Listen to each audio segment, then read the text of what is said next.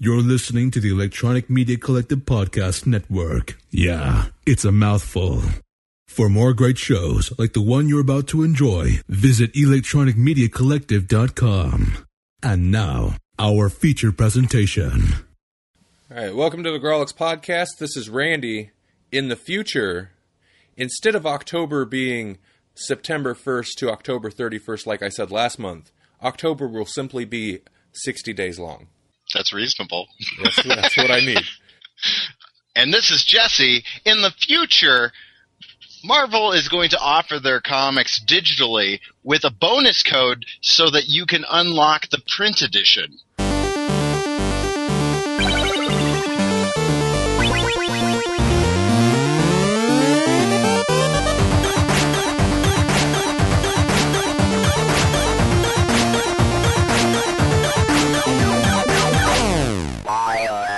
Takes a second for that one. I like it. That's good. That's deep. It's deep. They had a whole bunch of announcements today. I didn't quite catch them, but Twitter was abuzz with a bunch of Marvel stuff. Yeah, the movies. Yeah. The movie things. Is Phase 3 day.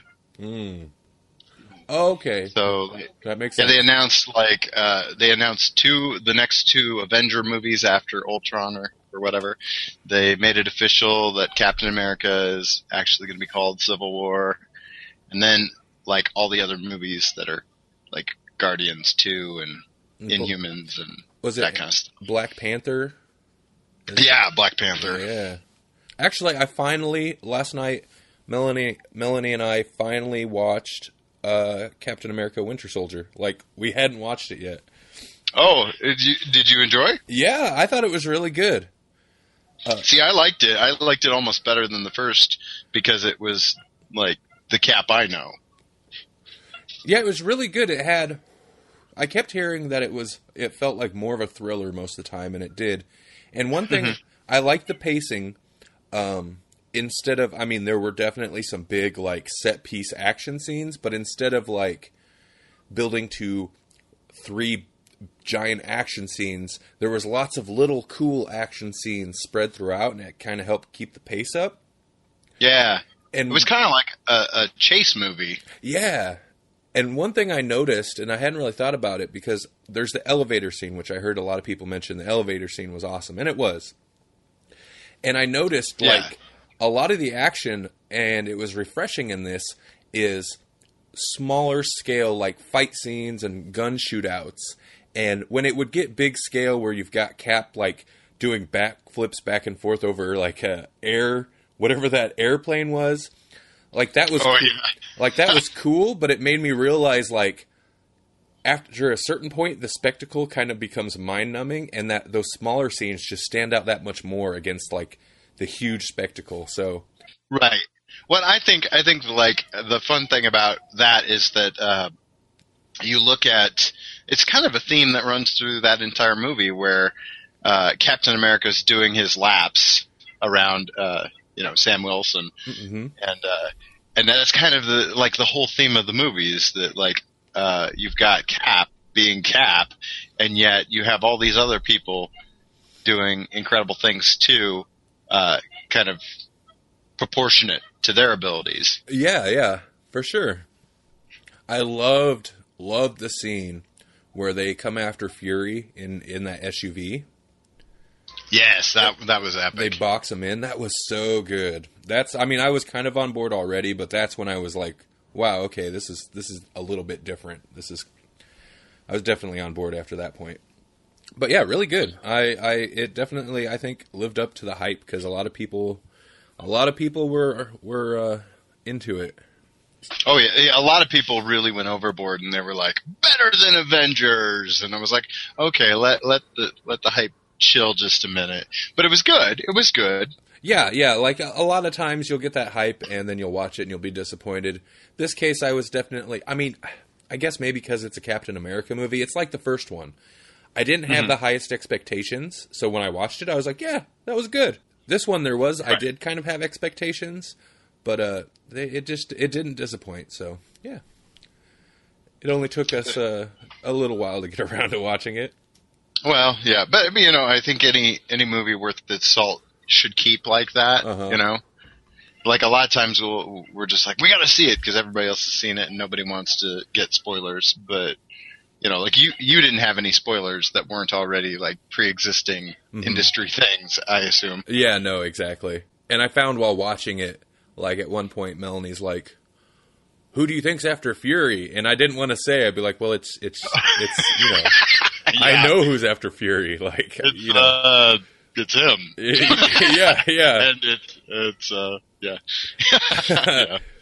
But Marvel, like, it's kind of a testament to brilliant marketing of particularly Marvel's Agents of S.H.I.E.L.D. and the movies. Like, who better than a comic book company to, like, master the crossover thing? Because part of the reason that really pushed us to finally watch Captain America was we're stuck still in Agents of S.H.I.E.L.D. Season 1 because I didn't want to... Oh, yeah. I didn't want to watch past a certain point without seeing the movie. And I've been hearing really good things about Season 2. So finally I was like, okay, we got to see this movie. And then continue watching Agents of S.H.I.E.L.D. So... Well, it's kind of funny because I think that when they were writing Agents of S.H.I.E.L.D., it was a thing where they didn't really, like, cross-communicate. Ooh. And so all of a sudden they're like, yeah, this movie came out and now your whole show has to change. Yeah. Like, oh, really? I was wondering about that. That kind of... That's rough. That's rough for them. Yeah, well, it was like they flipped a switch kind of thing in the show. And now you'll be able to see that because obviously that movie, you know, Winter Soldier has huge implications for S.H.I.E.L.D. I'm surprised there wasn't more. Maybe in the future they'll keep that a little bit more open mind about that, but I'm kind of surprised. In the future, you say? In the future. Hashtag. I just need to hashtag some tweets in the future when they come to me. That way I can kind of keep a list for when we record. Yeah, except the show. then you will have already used them and you won't want to use them. And I'll be like, well, they're out. It won't work. But it will be fun. So, like, we do need to use it more often. I agree. October's come and gone as far as the listener knows. Yes, now this is No-vember. Oh. Just so everybody's clear, this is the month of No-vember. I love it. It's going to be great. It's going to be not going to do anything. Awesome. Melanie's here. Yay! Say hello, Melanie. Hello, Melanie. See, I would have been disappointed if that wasn't the response. Yo. We just decided that this month is No-vember. No-vember? Yeah. No-vember. Yeah, you got to have his tone. That's pretty good. Okay. The awkward pause for just a sec. Yep. That's it. That's really what we were just talking about. No to what, though? Everything. No. Except ice cream. Except course. ice cream. And pizza, 'cause it's all pizza. The main segments today will be our pull list, which is Marvel's. And actually, I think we have a pull list winner for once, like a legitimate winner. What? Yeah, I know, right? And I think it's something we've all read, so we have an easy month coming up. I'm excited about that. Oh, hey, there we go. No, exactly. And then Saga of the Swamp Thing, Swamp Studies. Okay. We'll be doing Saga of the Swamp Thing, book number 4, I believe. Okay. Yes. And webcomic recommendation. Yep. And that's it. I think we just have one this month, right? Yeah, I believe so. Yep, I just have the one. Okay. All right. Well, I guess we'll go ahead and do... This is so early to actually be getting to the segments. I like it. Mm-hmm. Actually, I really like the banter, but we don't have time for all the banter. Yeah. Well, it's the month of no. Exactly. Vember. No banter, Vember. Okay. Except a little bit about ice cream Yeah. Gotta have ice cream. and pizza. I was about to say it. I was about to say it. Webcomic recommendation. Melanie, you should sing a theme song for webcomic recommendation. Da, da, da. Okay. There you go. That's what I like get. it. I like it. Yes. That one's even better. That's what it is. Yeah. Jazzier. That's a throwback. I don't remember which episode. Did I leave all that stuff? I probably threw that in at the end of the episode, huh? Oh yeah, I think Okay. that was an extra. Yeah, I'm glad I left that also in. all glitchy and stuff. Yeah, that was one of those things, like, after I cut most of the episode, I had to go back and search, and, like, I was like, this has to go in at the end. All right, webcomic recommendation. Let me pull up my notes here. I just have a little bit of notes, but I need it so I can remember. And hopefully I'm not holding my phone too close to the recorder. If you have a digital recorder, beware of cell phones. They do weird things. If you hold them too close to certain digital recorders, you'll get weird sounds that'll in the recording. Spooky. It's not like spooky sounds, though. It's like weird digital clicking sounds. It's still spooky. Oh, Just a clickers. Just a heads up. I've actually heard it in, I guess you'd say, A-list podcasts Yeah. where they're not aware of it. Mm-hmm. I never message. I want to message them, but I just figure they probably, like, they're big podcasts, so they probably get tons of messages. It would never get through, but just want to be like, put your cell phone away. All right. Webcomic recommendation. This month we have I guess some bleed over from Oddtober. Yes, and it's appropriate because it's bleed over. Yeah. After I like the simul reaction. Simul action. simul action. That's a thing. After Daylight by Sarah Rourke. I think I'm pronouncing that right. But with me, you'll never know. Actually, you will know. I'm just going to say silently. Let you stew in that awkwardness. Yeah, I know. After Daylight is a vampire comedy webcomic by Sarah Rourke. You can check it out at afterdaylight.com, which is a pretty sweet URL to get. Mm-hmm. Yeah. It's rare, like I don't know, man. It's rare to get a good, like the perfect URL for your website. Yeah, Tank Monkey was taken. I can't have tankmonkey.com because that's what I would have preferred. You deserve it. I do. I do, but, And, yeah. And what's the word? So kudos, Sarah, for having the foresight to get that one. This is a vampire comedy webcomic, and as the description on the website says, it ranges from about PG-13 to some R-rated stuff, so some of it is not safe for work.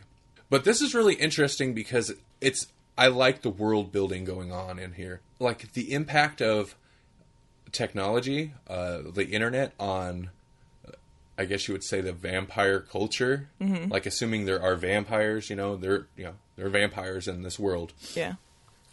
And kind of one of the threads that have been going through the story is that there's been a lot of evidence that vampires are real getting out through the internet, creating kind of conflict for the vampires because regular people know about them and they have like thermal cameras that can see who's not putting off body heat and stuff like that. Right. So that Yeah, her about section is pretty brilliant too. If you check out the webcomic, she does a whole spiel about what After Daylight means and how this all impacts vampires. And so right off the bat, just reading the about page, the rationale is awesome. Yeah, I would like to give input because it is totally my type of thing, but I have not read it yet. It's fun. Like the humor is, I like the humor. There's the main character who is a vampire. Mm-hmm. And there's a lot of interesting, like you get almost like dating type humor, those awkward one night stand type moments and just different things. And it's fun to have the vampire twist thrown in there. Right off the bat, there's a lot of Twitter stuff in the comic. Oh yeah, like page 3. is all they're already. Yeah, it's all like Twitter comments. Yeah, I mean, fictional Twitter comments from inside this world. Right. And I like the idea of, since most vampires are the undead or the living dead. Same difference. Yeah. They've been around for a long time.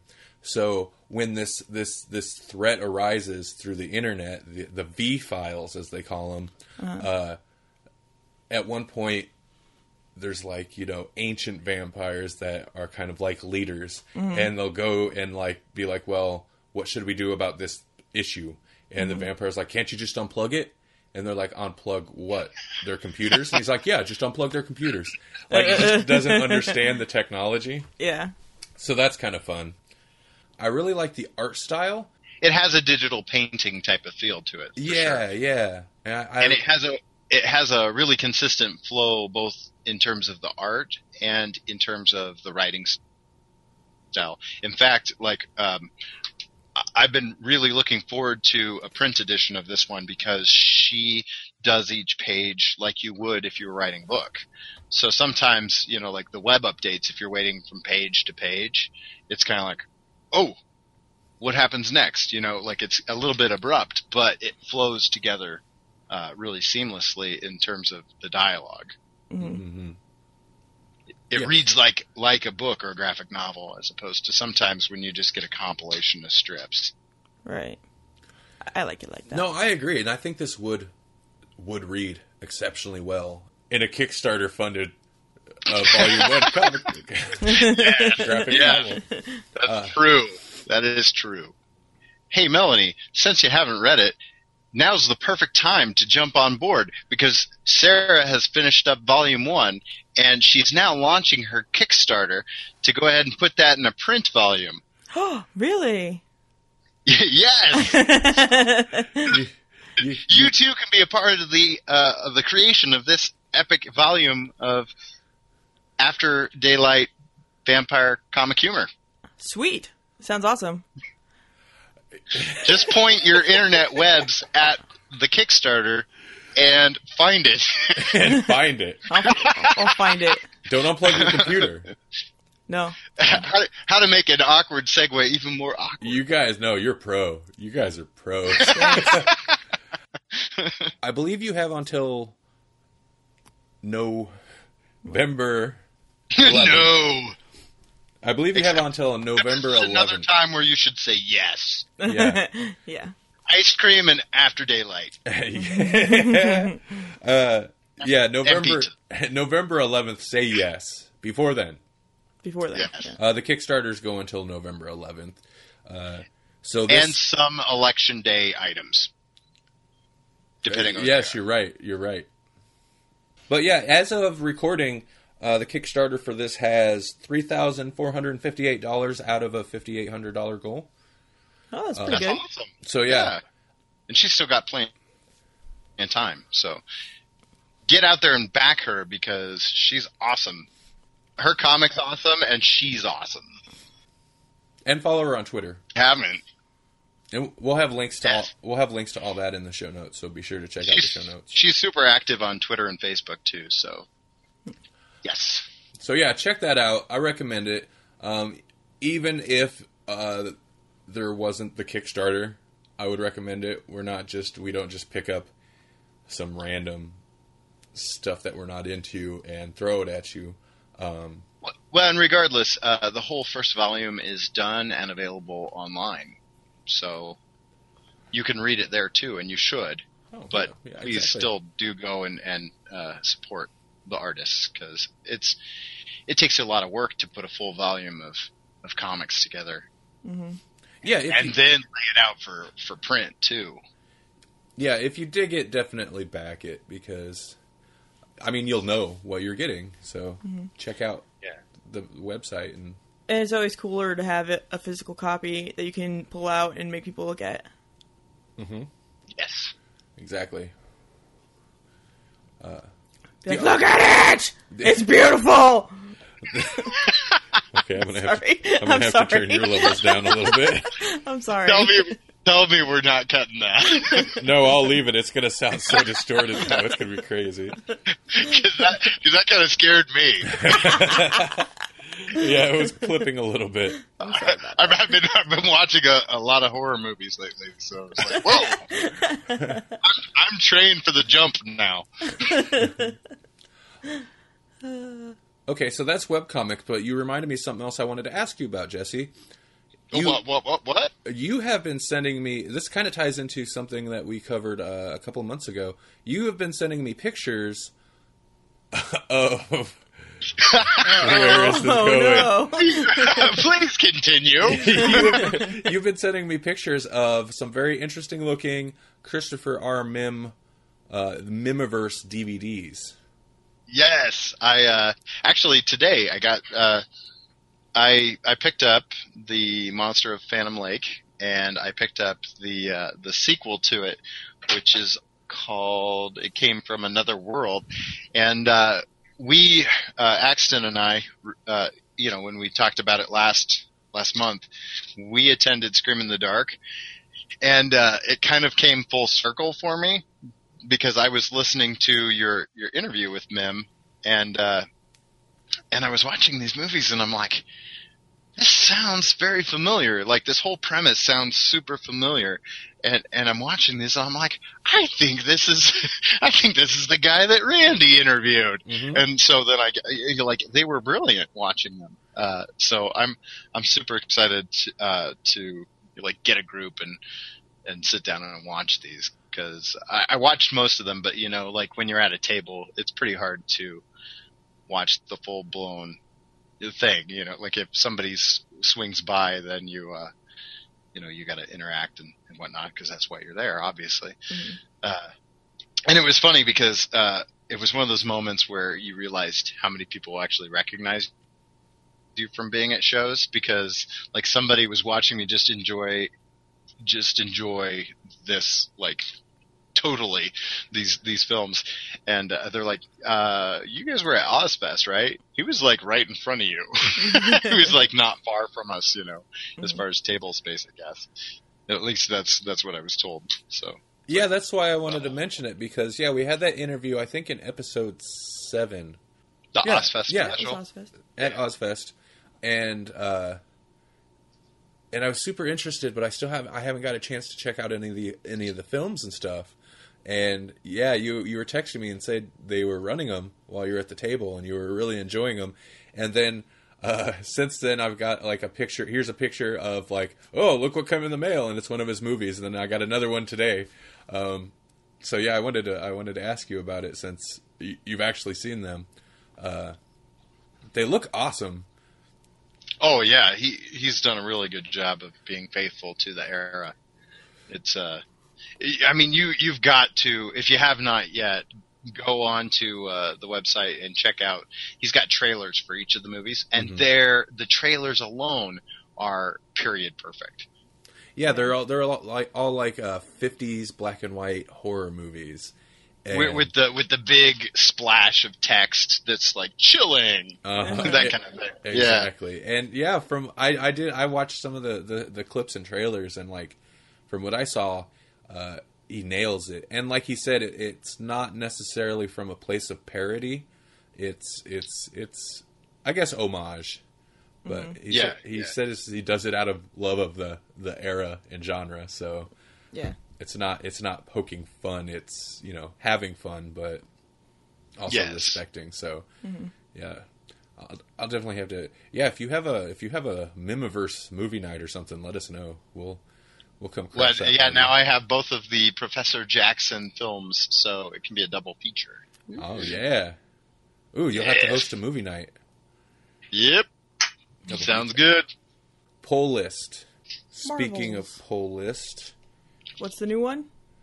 Let me go double check. What's the wiener? Let me go double check. Up to the minute, up to the wire, to see if any new votes have come in. But we did get a vote today, just today, that pushed. We had a 7-way tie after last month's 8-way tie, because we took away that one. Oh, good, because I don't have a 7-sided dice. I know. I was thinking about that. I was like, how's this going to work?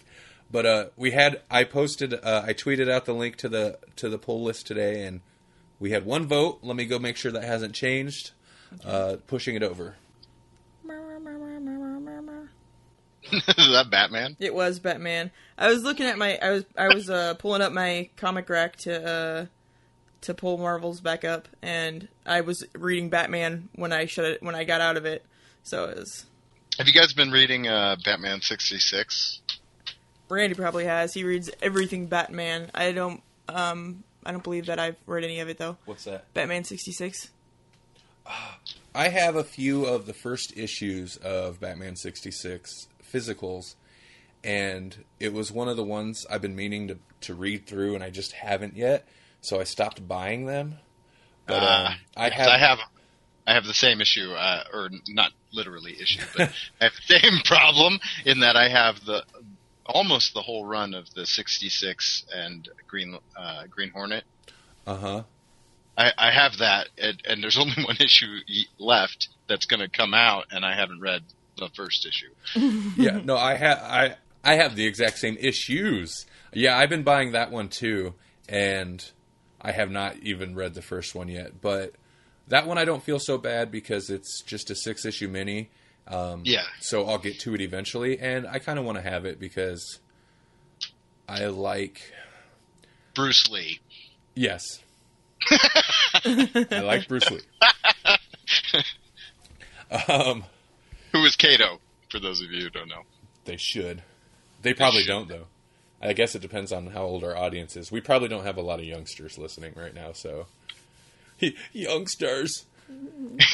Well, it's kind of a tangent, but I just noticed that they're doing a Lost episode, and that looks mighty because, as you know, I'm a fan of Two-Face. Have you seen images of this? No, I have not. I don't believe that Two-Face ever had, he wasn't on the 66 series. Uh-uh. And, this Lost episode, quote unquote, 66 series that's supposed to be coming out, it has Two-Face on the cover, and it's done so epically 60s. It kind of reminds me of that scene in Batman Forever where you've got Two-Face's lair, and the one side's all dark and the other side's all fluffy. Yeah. Well, it's like that, except like on one side it's all normal, and on the other side it's all like swirly 60s, Sure. super colorful. And I'm like, yes, I want to see what a 60s Two-Face is gonna look like here. Mm-hmm. It's got to be epic. So he was made for that series, and he was never in it. Pull list. Next episode, we will be discussing Superman Red Sun. Yeah. Yeah. Oh, that's the one that won.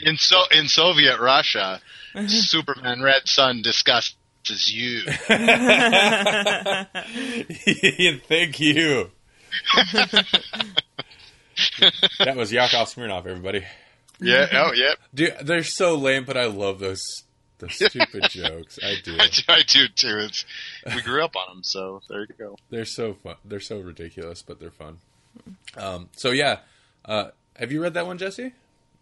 I have. I figured you had. So we'd all read it. Well, that's another one kind of like our poll list today, where it's like, even though I have read Marvels, and even though I have read Red Sun, I am always happy to dig that one back out. Mm-hmm. Mm-hmm. I enjoyed it the first time I read it, so... Yeah, I'm looking forward to talking about that one. Mm-hmm. There's some good stuff in there for sure. Yeah, I know personally you and I had a long, interesting discussion about it after I read it. Uh-huh. That must have been one of the first graphic novels you read. After the After two or three Batman several ones. Batman ones, yeah. But today we're talking about Marvels. The art by Alex Ross.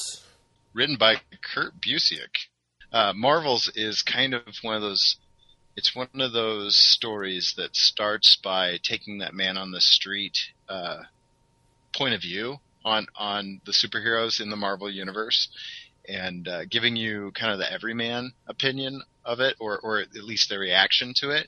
And it's kind of interesting because it set this trend.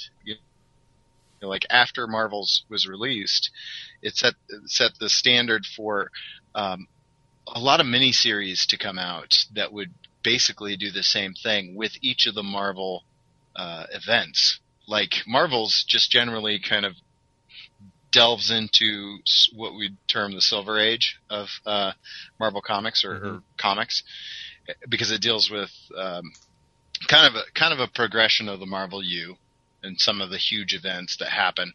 But since Marvels came out, Frontline was a thing that kind of existed. I think that one came out with Civil War, and they've been doing it with each of the Marvel events now, where you kind of see the reporter eye view of what's happening behind the scenes during Civil War, or during the Secret Invasion, or during Siege, or whatever, like the Marvel event happens to be. I don't think they've done one for a while, but I think that it all kind of stems back to, and if not, it at least pays homage to this work of Marvel's. Mm-hmm. And it's kind of Marvel's chance to get Alex Ross, because I think Kingdom Come came before Marvel's, didn't it? I'm not sure. And actually, I don't think I've read that one. That's on my list of shame. Oh, you I know. I need to. Especially if you're reading, was it Future's End or whatever? Oh, yeah? Yeah. I mean, if you're reading post-apocalyptic DC futures, then you want to read Kingdom Come. Oh, nice. Yeah. It's a nice, like, I would have said that Kingdom Come and Dark Knight Returns would have been like the bookends for the DC future. Oh, I don't know, interesting. Elseworlds or whatever, but as far as DC future goes, Kingdom Come and Dark Knight are kind of like the pinnacles as far as I see it. And I have opinions. No, yeah, that's one of several on my list of shame. I'll have to get to that. So, hashtag in the future, read them. Yeah. So yeah, this is the second I read Justice, I believe it was called, DC. I haven't read that one. Oh. No, I'm kidding. Actually, I don't know how well regarded it is. As you would expect, the art was fantastic with Justice. Mm-hmm. It was a little slow, so I don't know how well regarded it is. When it comes to Alex Ross, Kingdom Come is the one that I always hear about. I just haven't read it yet. Sure. But this is the second. So Marvelous is the second graphic novel I've read that he did the art for. Yes. But as expected, the art's awesome. Yeah, it is. So yeah, this is my first time reading Marvels.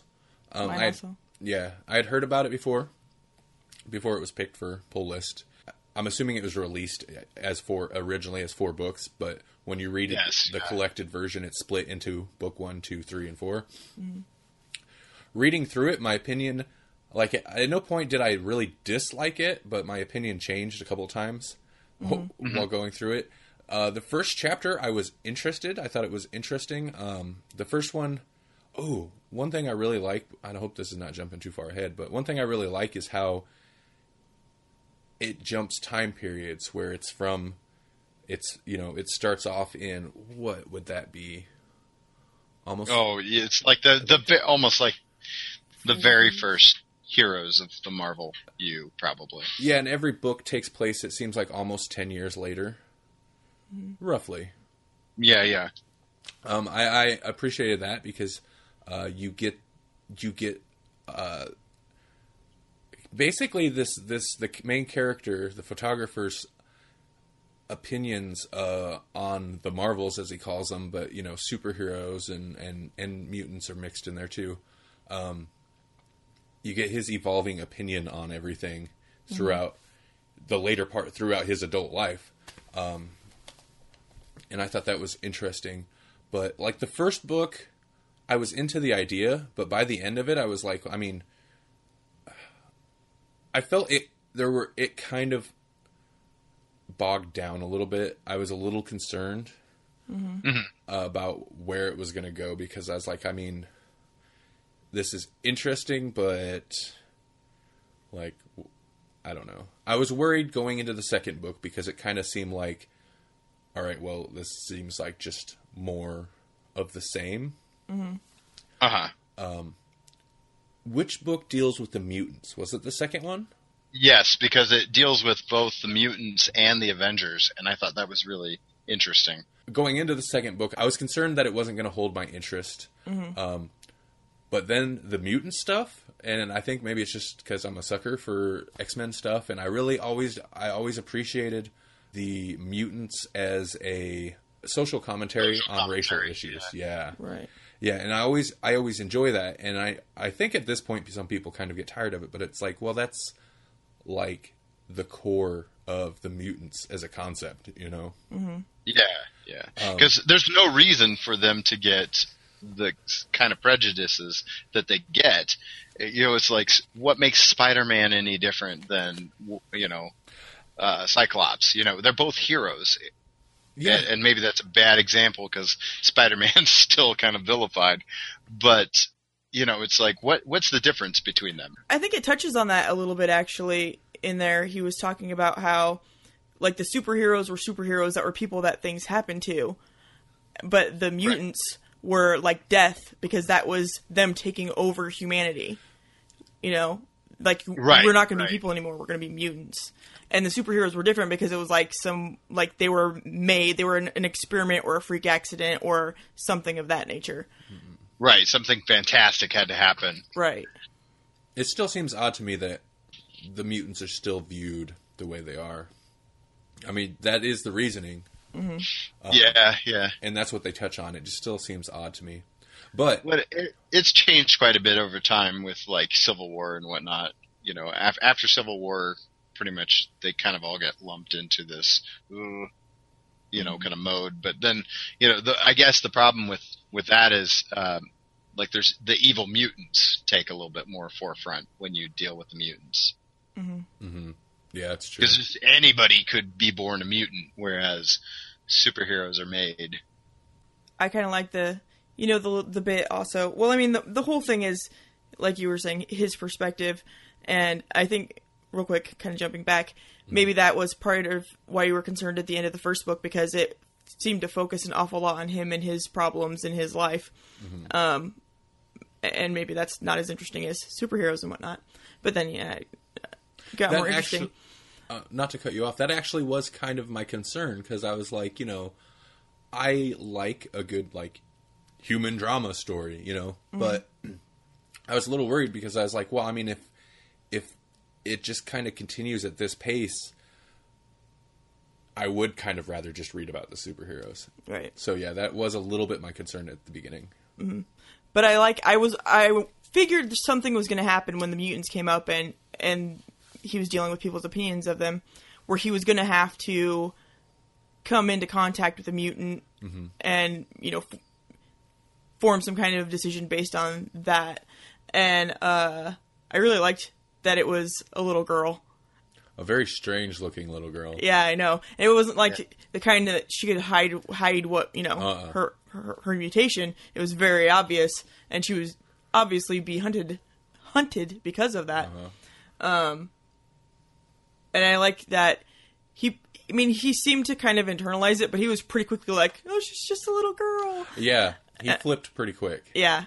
And I think that's more like what people would be like, I think. Mm-hmm. I mean, I know there's evil mutants and this and that, but if the more mutants popped up, the more people would be like, oh, that's just a kid. Mm-hmm. Or, you know, just like my, you know, whoever.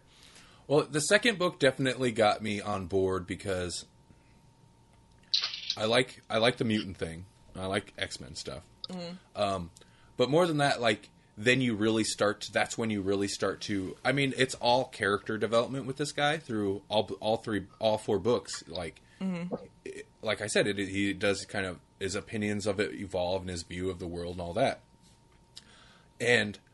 But I really liked how the storytelling in book 2 handled, kind of like the dark side of it, because he is, for a moment, like, he throws a brick at, I think, Iceman's head or something.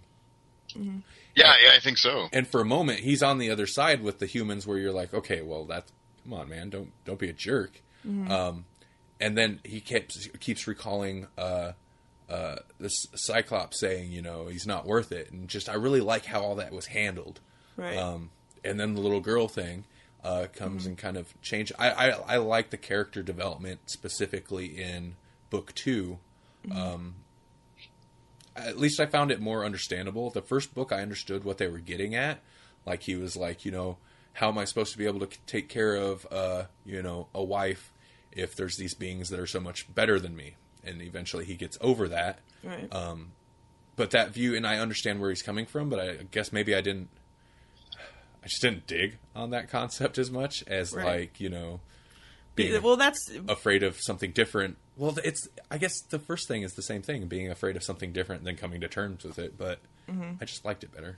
It's probably harder for us to identify anyway, because things aren't necessarily the way they were in that time period, where you don't really have to worry being a man. You don't have to worry about providing and protecting to be a man necessarily in this day and age. You could be a stay-at-home dad or just husband or whatever the hell, or boyfriend. I don't know. You know what I'm saying? We don't we still kind of have our roles our gender roles that they try to have us play, but it's not as forced, I think, as it used to be. So where you couldn't feel like like it would make you feel useless if you couldn't do certain things or whatever. That they had a lot more, earlier in our history. Mm-hmm. So overall, I found it enjoyable without bearing the lead. I liked the book, and I'd like to get into the end a little bit in a moment. But one thing I think, and this is again kind of like Afterlife with Archie, where if I were more familiar, like I have kind of a vague overview on some of the major events from Silver Age Marvel happenings. But I think if I had better knowledge of these events in the history of the Marvel universe, a lot of the big things that happen in this book, I think, would be more interesting to me, because I'd be like, oh wow, that was this and that was this, And actually, the version I read, the collected version at the end has like a list of like, on this page you see, on this page you see this happening, and that's from this issue, whatever, and it's huge, this list. So there's just tons of references to Marvel history. So I was going to bring that up because I don't know any Marvel history, really. But I was like, well, I can go, and they have that list at the end that we could go and look in if we want to read those issues or whatever. Oh, yeah, the sources list. I'm looking at it right now. Right. Yep. I guess I hadn't even looked through that last time I read this.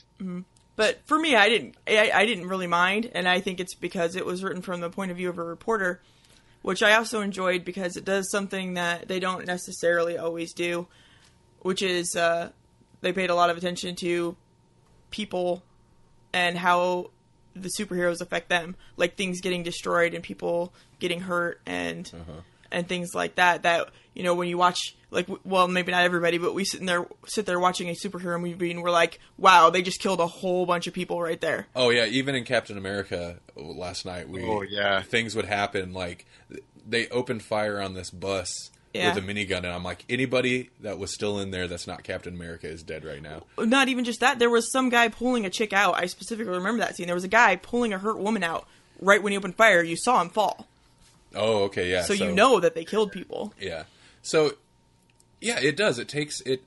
And that's, I like that this book draws your attention to that, because when you're reading the comic books or even watching the movies, and there's like these huge battles and buildings are getting knocked over, or walls are getting busted through.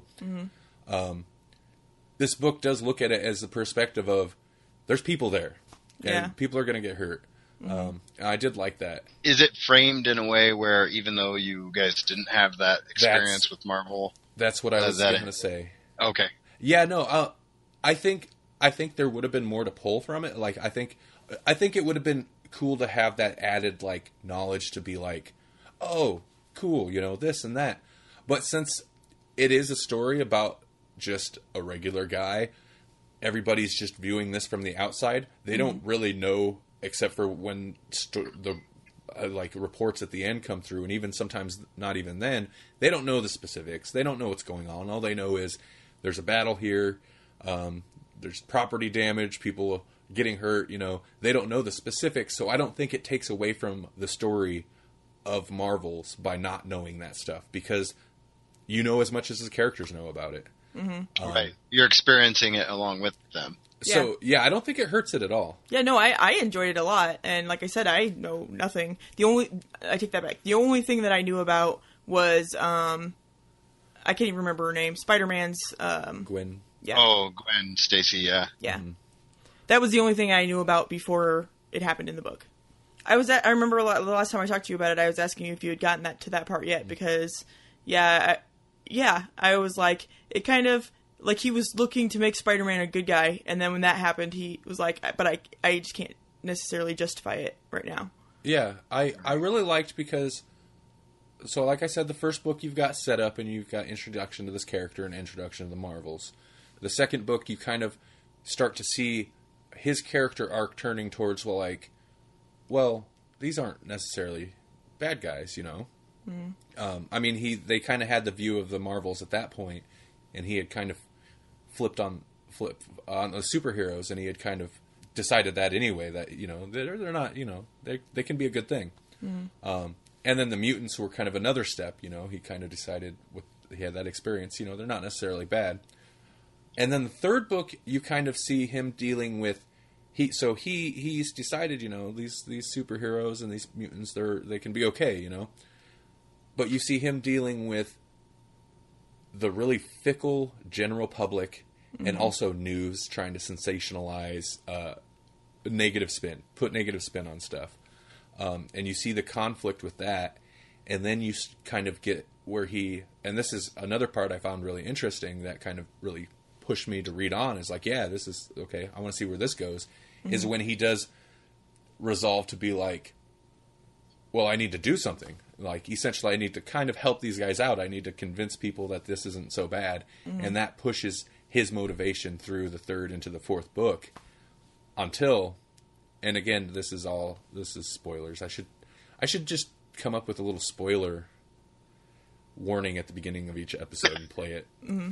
But, I didn't know we were supposed to be not doing spoilers. No, I think we have established through past episodes we do spoilers. Okay. But just in case, I guess, I'll come up with some little soundbite to play at the beginning. And then I really liked, it's on one hand bleak, but at the same time not. I really liked the end, like when it took that turn of where he had that moment with Gwen Stacy and was getting to know her, and then there's the Spider-Man, is it Green Goblin? Yeah. Yes. Okay. The Spider-Man Green Goblin fight, and then after that, like, he just he just turns off. I mean, not like he emotionally turns off, but he's just sobered him up, and he's done. Mm-hmm. And I found that.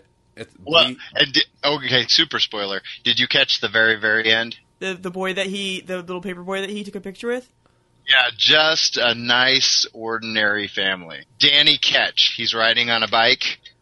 Later on, he has a flaming skull, happens to be a spirit of vengeance. Oh, nice. Okay. Well, see, I figured, because, like, particularly that line about, just an ordinary boy, I was like, oh, he's somebody. And I was actually going to look it up. I should probably know who he is.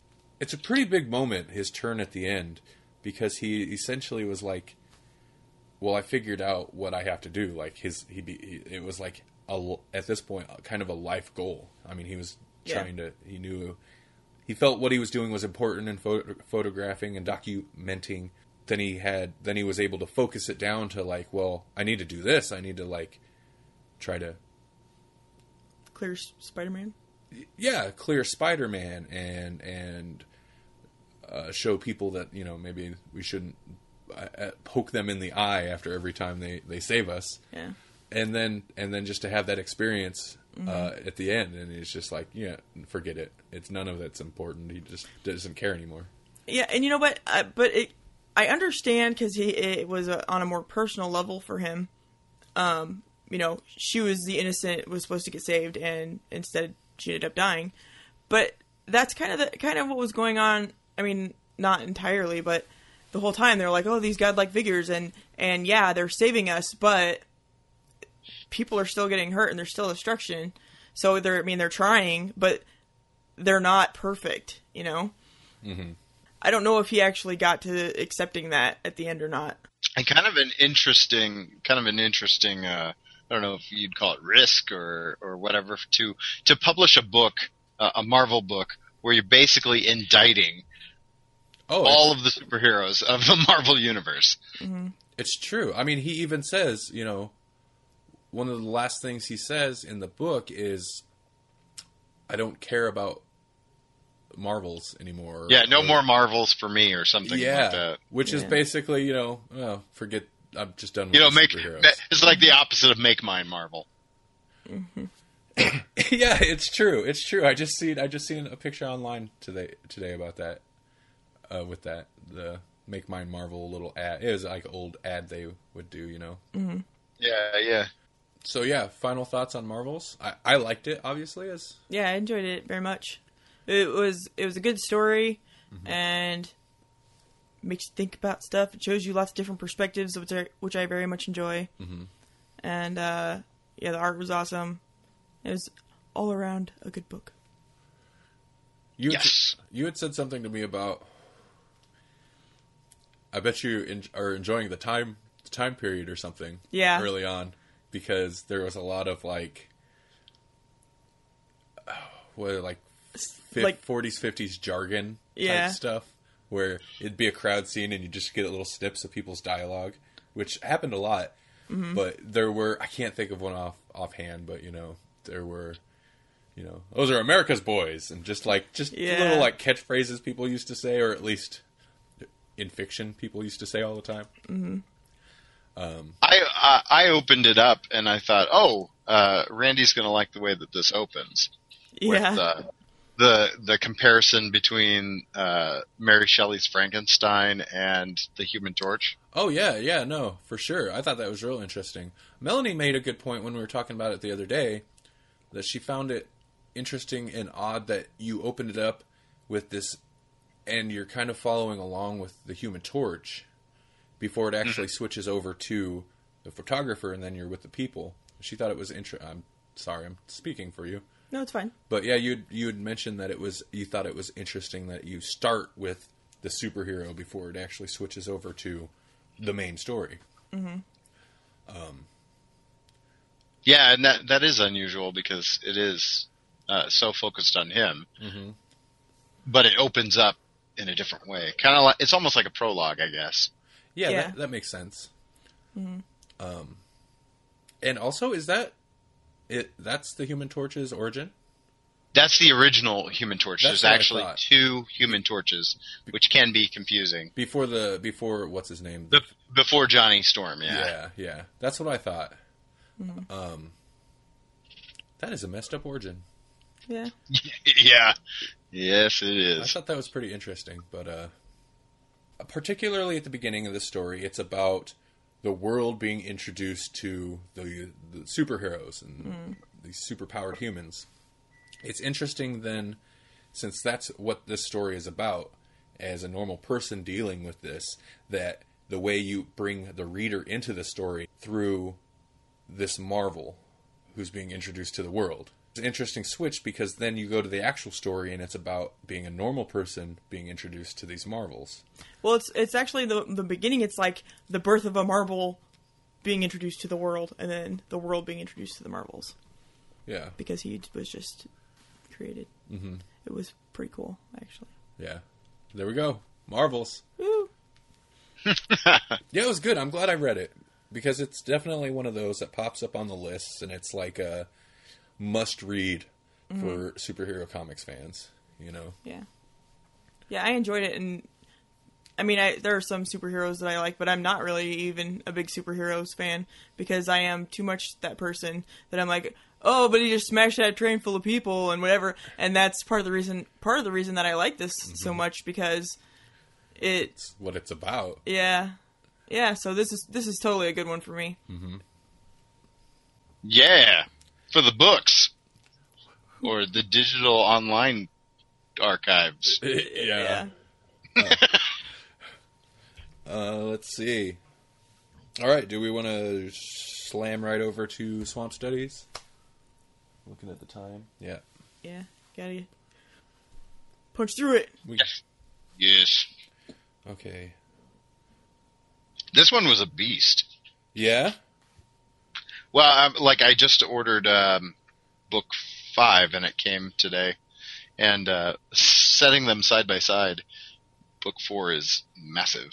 Oh, okay. Comparatively, it's thicker, which makes sense because it's got the anniversary stuff and the crisis time tie-ins. So, Saga of the Swamp Thing, book 4 covers issues 43 through 50. This is where, in the individual issues, this is where I believe at 45 or 46, they switch from Saga of the Swamp Thing to just Swamp Thing in title, but it picks up at they don't change the numbering, they just change the title. Here's just an overview of the whole collected book. This fourth volume in the Saga of the Swamp Thing finds the man-monster interacting with Deadman, the Phantom Stranger, the Spectre, and the Demon as he continues on his journey of self-discovery.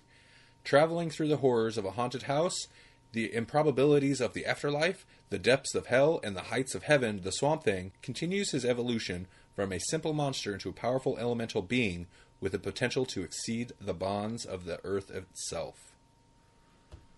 So, Melanie's looking. For us, that's still kind of vague. Yeah. But well, yeah. So it starts. Is that the first one? No, that's just a general overview. That's for the whole. Okay. The whole I was gonna say, book. I'll pull up. Okay. I'll pull up my comic vine here and just so. Okay, because the first issue is the one with this kind of stoner guy. Yeah. Okay. Since you're the new reader on these, before we get into actually what it's about, what did you think? This is maybe a kind of a backwards way to do it. What did you think, Jesse, of Volume 4? Maybe in compared to the other ones you've been reading. Well, like I kind of mentioned, it's a beast, and it covers a lot. Mm-hmm. Like it kind of rounds out the whole. Well, it does round out the whole Constantine kind of arc. I assume that it's going to continue a little bit into the next book, but this kind of tour that he takes the Swamp Thing on, where he's like subjecting him to all these strange horrors, like you're going to come here and you're going to experience this, and you're going to come here and you're going to experience that. He kind of finishes that up at the beginning of this book, and then like it comes full circle where it's like, what was Constantine getting him ready for? This. And that all happens as a part of the whole Crisis on Infinite Earths thing. It's just crazy how he interweaves all these things, and then still has some little one-offs in the interim. So, yeah, it was a lot to take in, but man, he does it so well. Issue 43 is kind of follows this stoner guy, who finds a tuber that the Swamp Thing has left behind. And this is such a strange story. I don't think there's anything expressly illicit about it, but it's still so shocking to some of the themes and some of the things that this book deals with, even though I know at this point they've got rid of the comics code and it's adult, it's sophisticated horror, it's for adults. But it still surprises me some of the things they address. But yeah, so basically this guy gets his tuber. He's obviously kind of a drug dealer guy because people keep coming to him for something, including one guy who comes to him because his wife has cancer and he's wanting something to give her to ease her suffering. And he ends up giving the guy this bit of tuber. And then there's this also really shady character who comes by, and I think he steals a bit of it or something. Well, he kind of bullies it out of him, kind of thing. Okay. And for that guy, he takes it, and it does not go well for that guy. Yeah, and he sees the origin of Swamp Thing kind of thing. Yeah. And hallucinates all these Swamp Thing type of things. Mm-hmm. Whereas she experiences more of the green. Uh-huh. Mm-hmm. Connectedness with nature and whatnot. So it works well. Yeah. It works well for her and ends up being a good thing for her passing. And for the shady guy, It does not work well, and he ends up dying anyway. So by the end of this issue, the stoner guy pretty much is like, comes up with the theory that, well, if you're a good person, it'll be a good thing. If you're a bad person, it'll be a bad thing, and you're going to die. And he debates whether he should try it or not. And he thinks that he's a good person, but he's done shady things. And I think he ends up deciding not to take it. Yeah. Just in case. Yeah. Well, it's interesting because this whole book, and I don't even know if he planned it that way, has a very interesting tie-in, and maybe I'll just wait till the end. But it's I'll wait on that. But it ties all the way around from this very first issue that they included in this collection to the very end. There's this kind of theme of duality. Okay. Yeah, I think I know what you're getting at. Issue 44 has to do with what? Called Boogeyman? Oh, Boogeyman. Well, here, this Comic Vine actually, for once, has a brief summary, so I'll come up with this. I'll read this one. This story marks more of Alan Moore's exploration of the darker side of Americana, this time exploring the myth of a serial killer. Told partly as it is from the perspective of a man who has a particular infatuation with numbers, eye color, and the boogeyman. So far, this is still not ringing any bells. He tracks one of his victims to the Louisiana swamps, where he ruthlessly disposes of the bodies. He disposes the bodies in the quagmire. Of course, while he's there, he happens upon a certain nature elemental. The story also features swampy. Oh, they said swampy. I love it. This story also features Swampy paying Abby a visit via the plug hole of her bathroom sink. Oh, I remember that. Yeah. It kind of freaks her out too, right? Because it like mucks up her sink and a side story with Constantine having a chance encounter with a certain caped crusader. There's a lot in this issue. It's kind of strange. That is almost a transitional story because Boogeyman doesn't really. I can see why you're having a hard time recalling him because he only plays a little bit of a part in the issue. I mean, he's like the driving force of the issue, but his story arc isn't particularly memorable. I still can't place what his main thing is he wants to be the Boogeyman, and I think his thing is he remembers all of them, like all the people that he attacks, and he numbers them, and he remembers. I'm starting. Okay. Kind of thing. Okay. He remembers their eye colors. Yes, the look of their eyes. The eyes are a huge thing for him. I remember that. I remember the sink thing because it kind of freaks Abby out. And then he kind of leaves in a huff. Yeah. Like, well, fine. And then she's like, well, fine. They have this little huff moment. Yeah. Where you realize they're an actual couple. Yeah, I like that. Saga of the Swamp Thing number 45.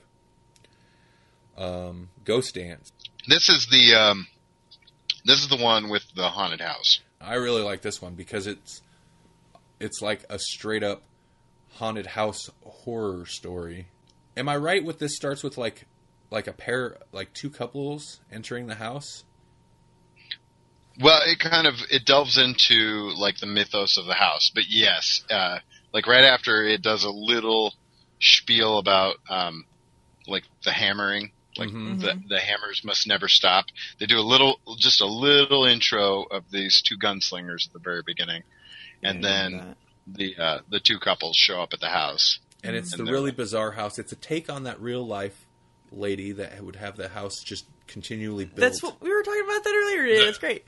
Yeah. Red Rose or Rose Red or whatever. Didn't Stephen King did a spin-off or an allusion to it? Mm-hmm. Things do not go well for those people that enter that house. No. And then of course there's the strong anti-gun message. Mm-hmm. Essentially. Oh yeah.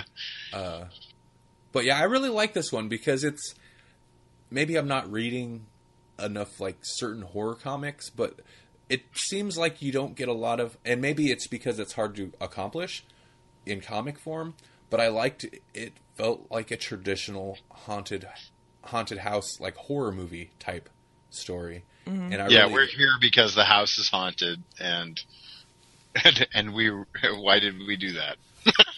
We should know better.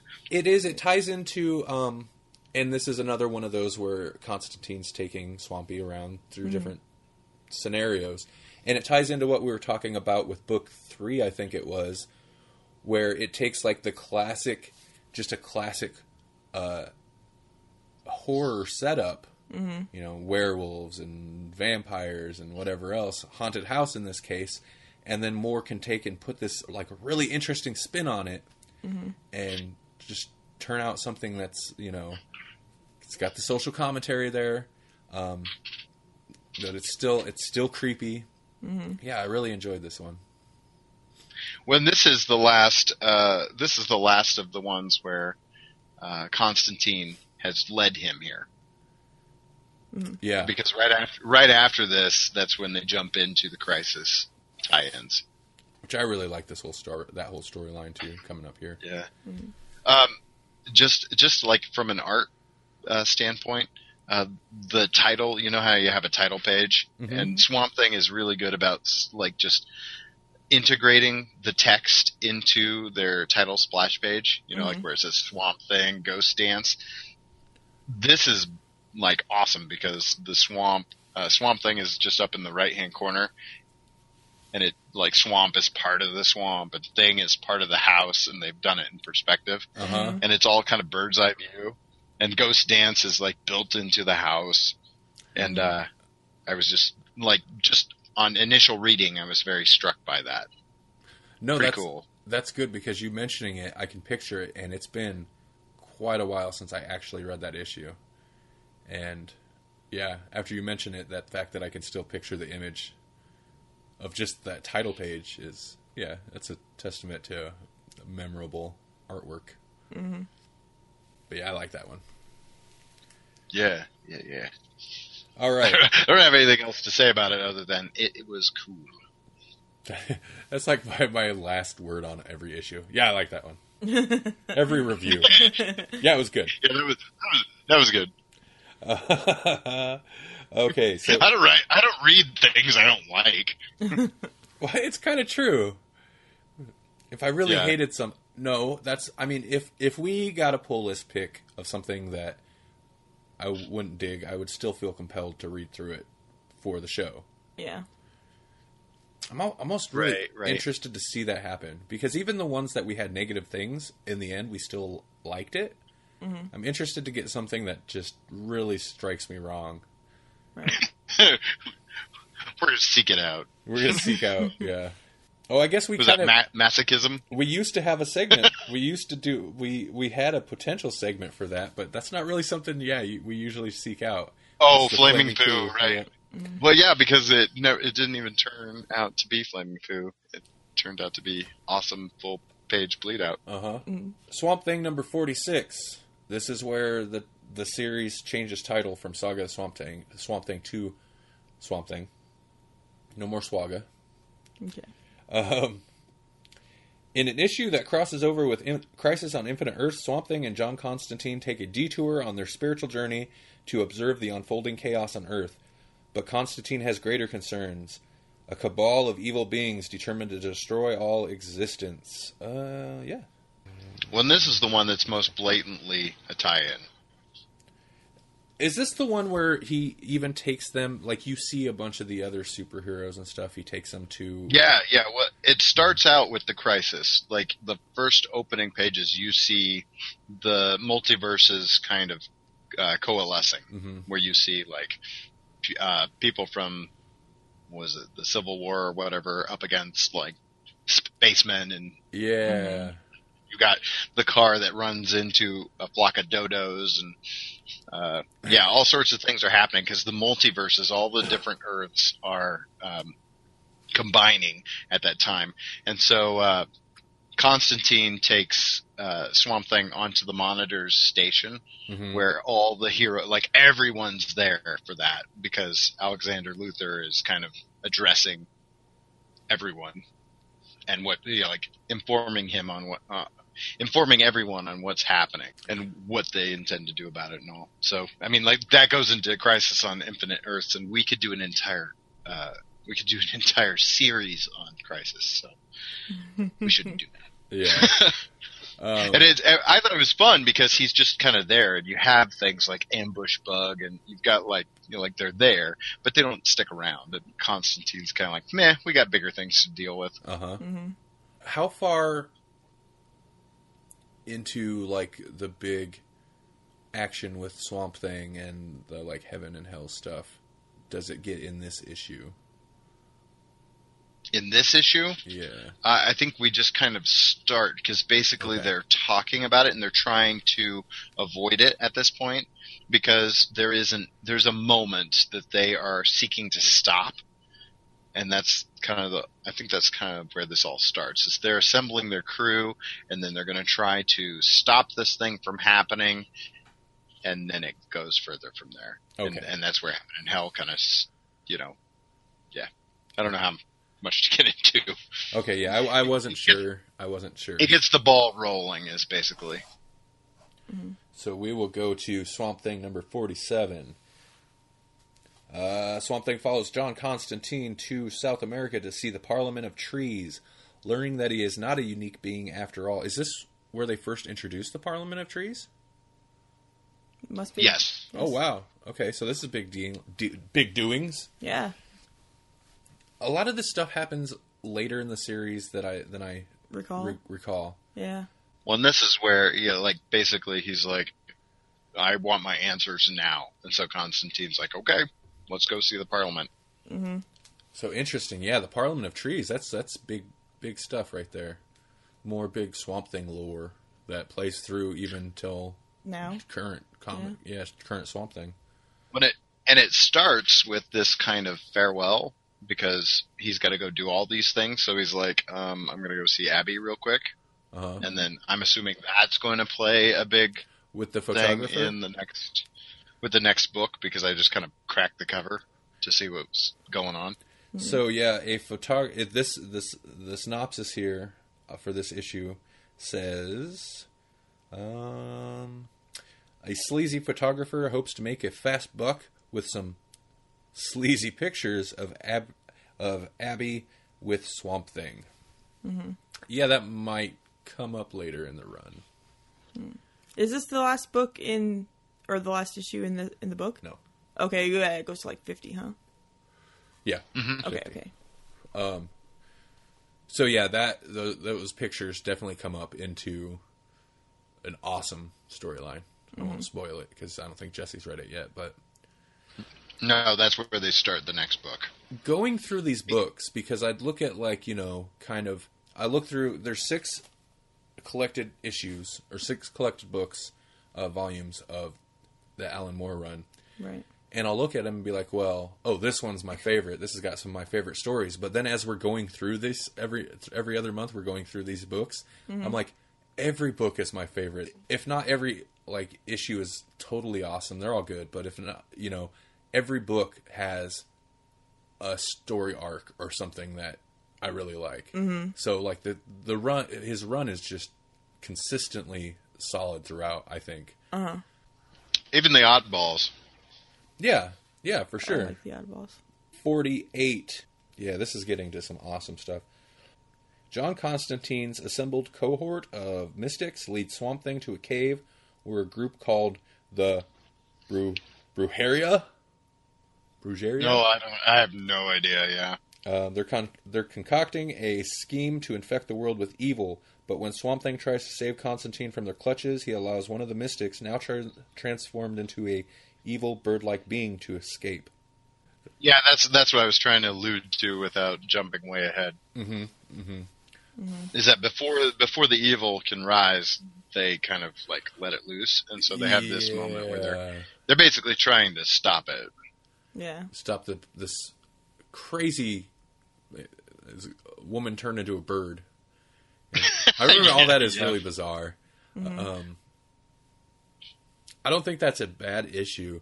I was just really thrown by this group of people in the cave, and I was a little worried about where the story was going at that point. I don't remember what it is that set me off. Well, that's always just kind of weird. It's like, some weird cult off hiding in a cave somewhere. It's always strange and has the potential to be... It's kind of another one of those things where he'll take an almost cliched construct, but make it work. Mm-hmm. And that's kind of what I think my worry was. Or at least, maybe I wasn't as interested when I got to that. I was like, okay, cave cult.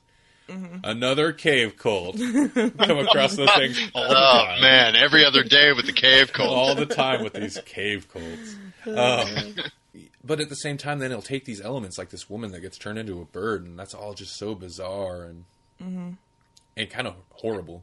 Just the way... And you get to see her, slowly transform, too, which is whoa. Was she carrying something in her beak? I think so. Some kind of a pearl or a... I don't know what it practically was, but this steed of evil or something. Yeah. That's what I'm going to call it. Seed. That's good. That's kind of what it is. So Swamp Thing number 49. The Brojaria, the cave cult, has been destroyed. But their plan to unleash evil into the world continues in a story that guest stars Demon, the Dead Man, and other DC mystics.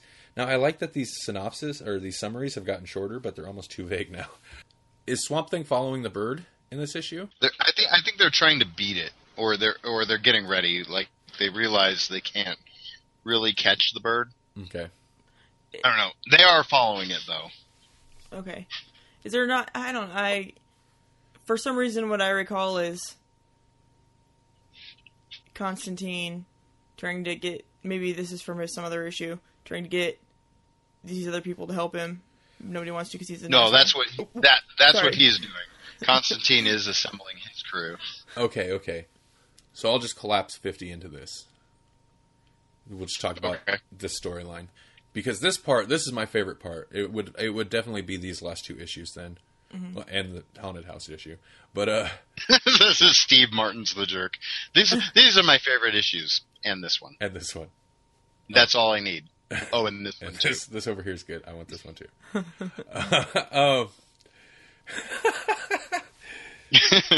But that's all I need.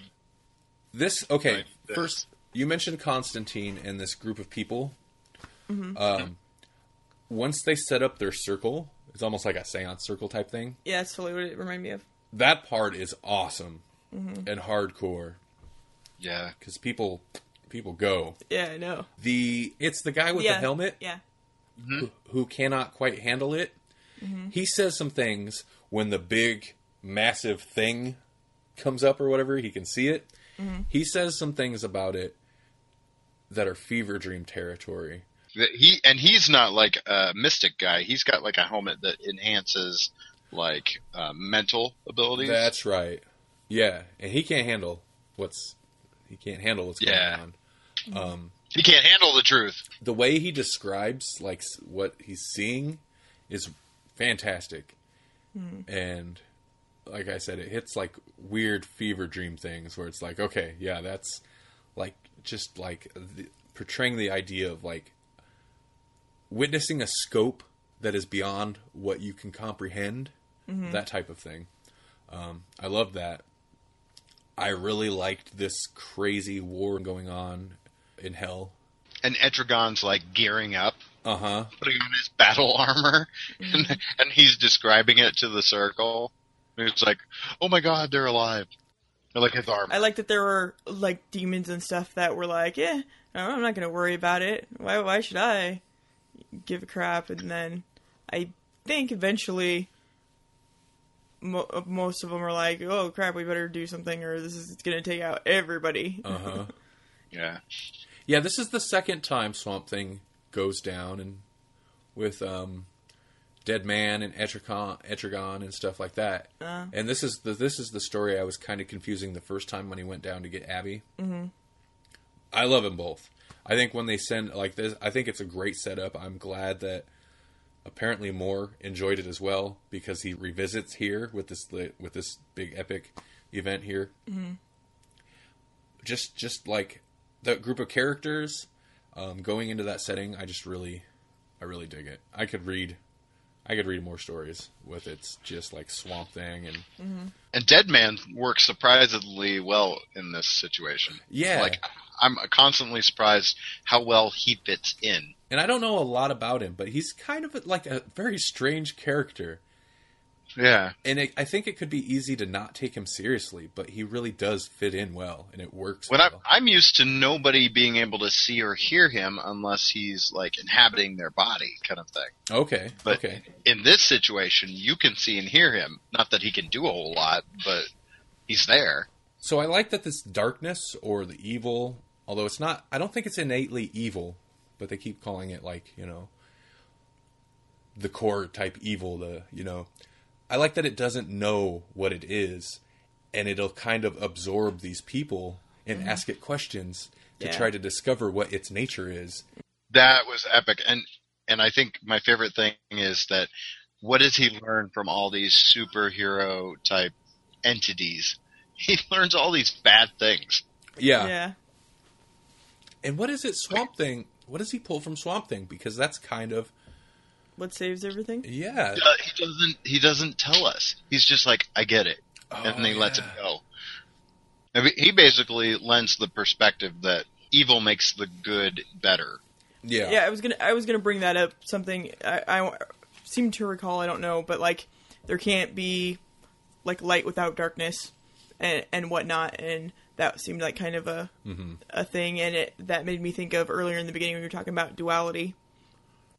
Yeah, and so, I mean, yeah, so this is where, like, it comes full circle to me, is that, like, you have that guy with the helmet, I wish I knew his name. Yeah. But he's witnessing it all for the folks back home, for Constantine and the Circle. And he basically, he witnesses the evil and the good, basically, like, coming together, and then, like, his eye is replaced by a yin and yang. And I'm like, oh my god, did this whole book just become a allegory for Taoism? Yeah. I think it just did. I think it totally just became about Taoism. It's kind of because true, that's kind of the whole premise of Lao Tzu, and basically one of Lao Tzu's teachings was you don't recognize beauty without ugliness, kind of thing. You don't recognize. You need this bad thing to perceive this good thing. Otherwise, you wouldn't have any frame of reference without making Chinese wisdom super black and white. Yeah. Right. Well, and that kind of ties into themes that Moore weaves through the whole run. Like, at the basic, you've got the balance of nature, and it comes up from the Floronic Man to, Swamp Thing has to deal with it, where you've got to have two sides, but you can't tilt one way or the other too far, because then it throws the balance off and causes problems. Floronic Man was like, kill all the meat, and then Swamp Thing's like, you're crazy, that's wrong, that's the wrong thing to do, that's not going to work, because you need both sides, you need the green, and you need... Well, they don't really call it red at this point, but you need the meat. Yeah. It's it balances each other. Right.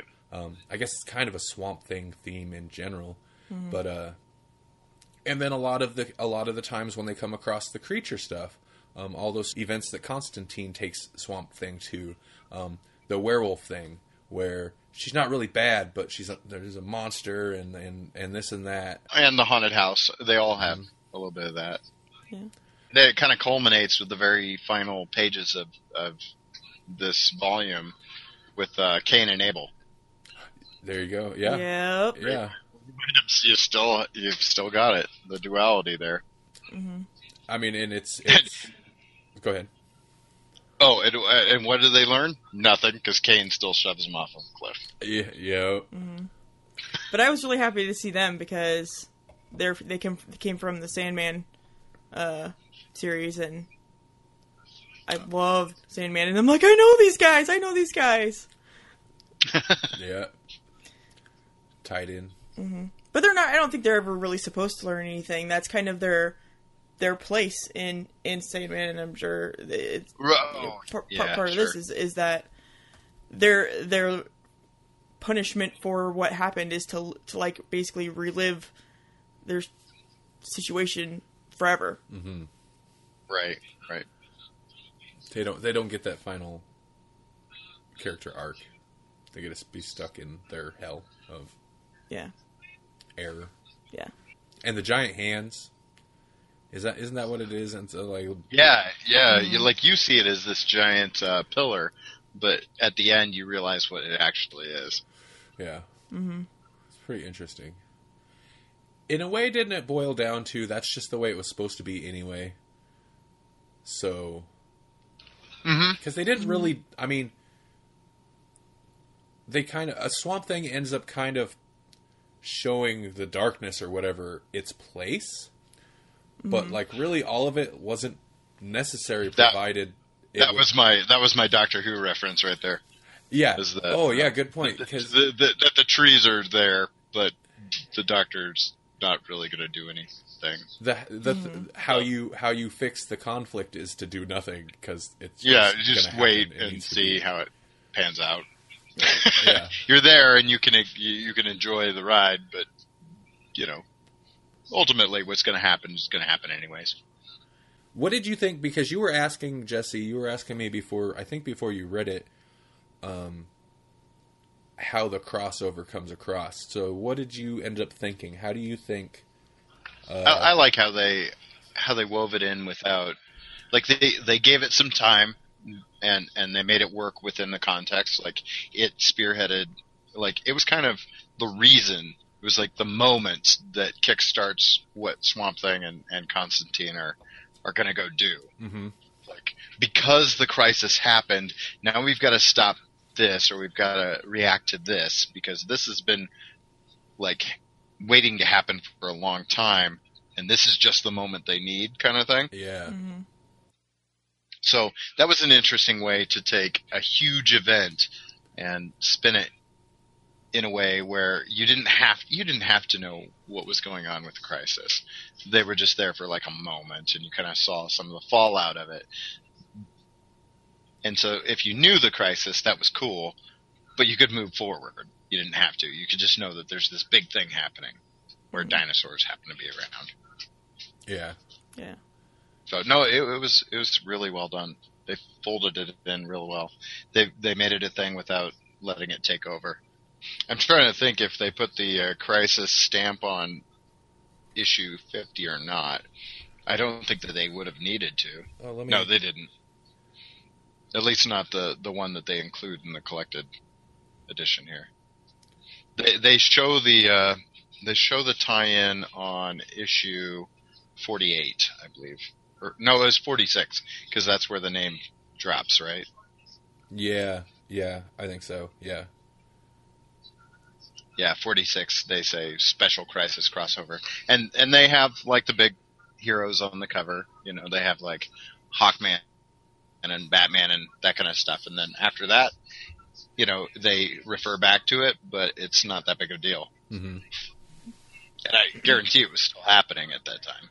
So the Flash was probably getting stuck in the Speed Force right as we were watching Swamp Thing battle a pillar of blackness.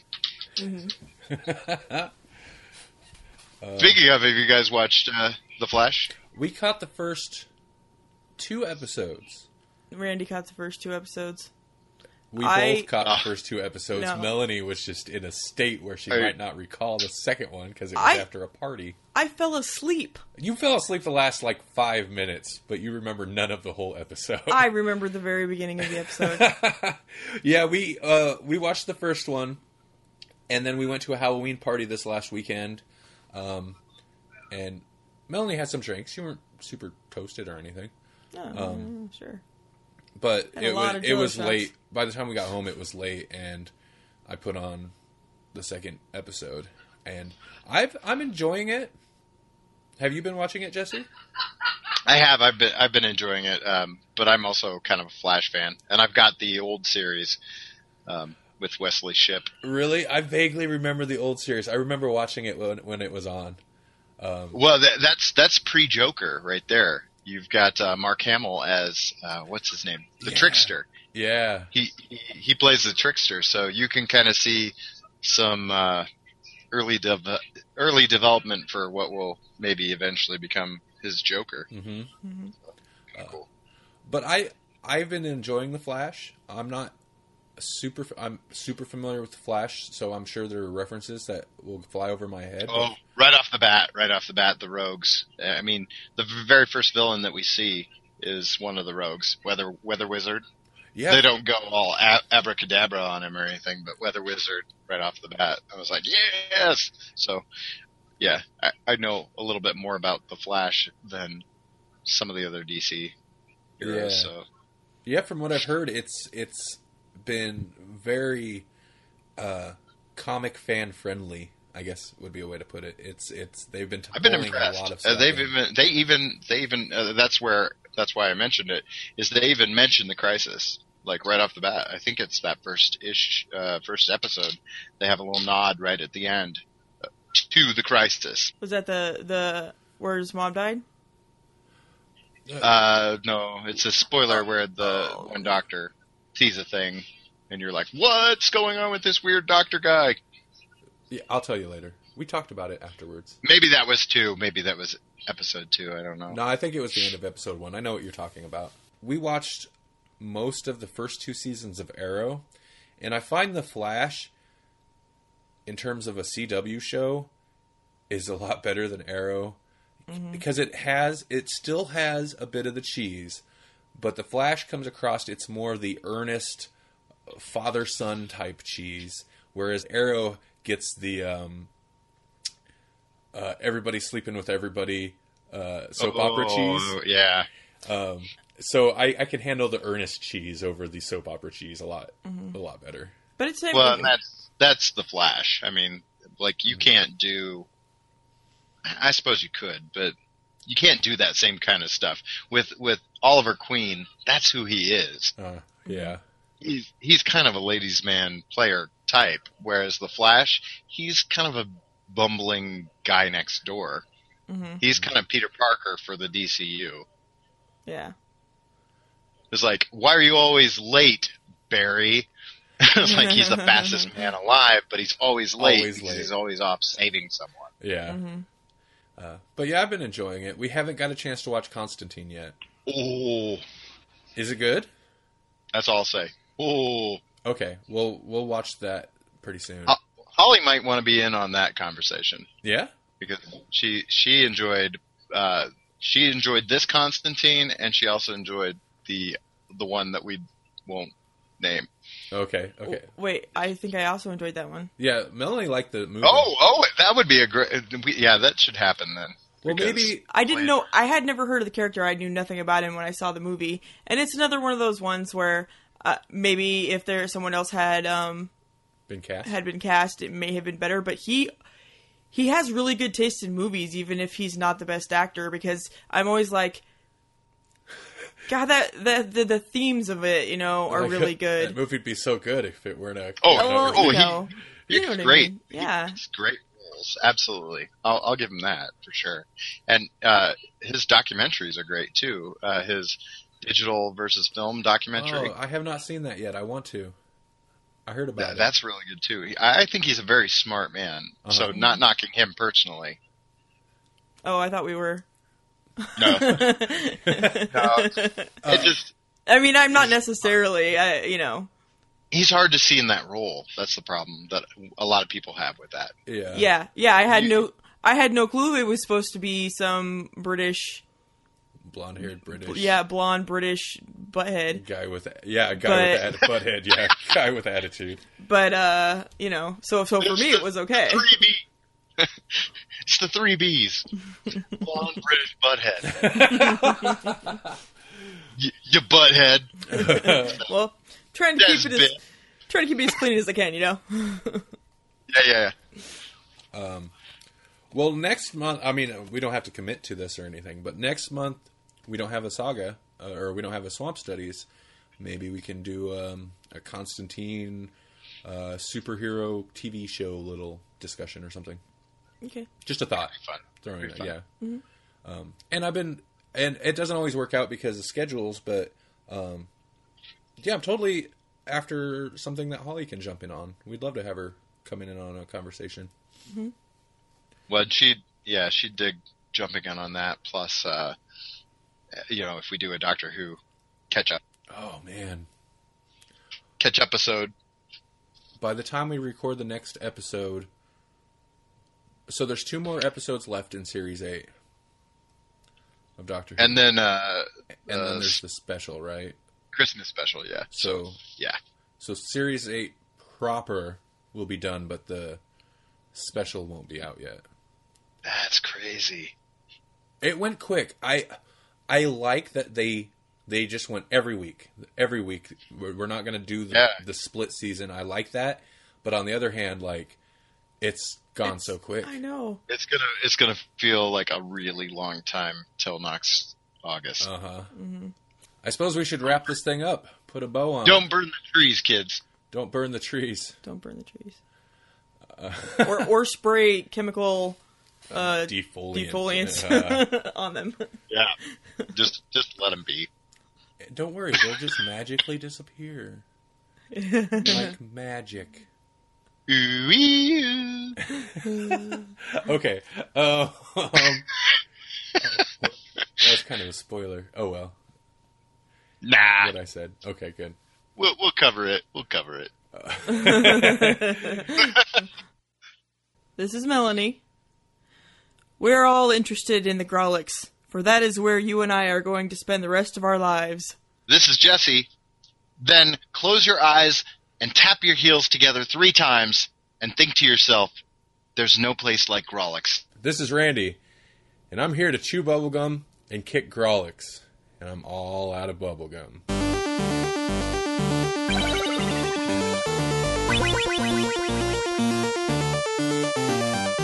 Thank you for listening to the Grolix Podcast. The Grolix Podcast is a production of Electronic Media Collective and Vorpal Arrow Studios.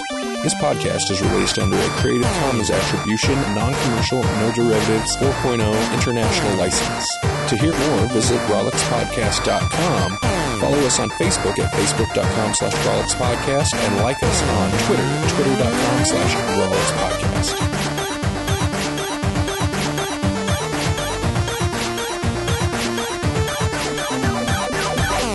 Well, yeah. God, this is off. This is getting No. cut. This is all getting cut.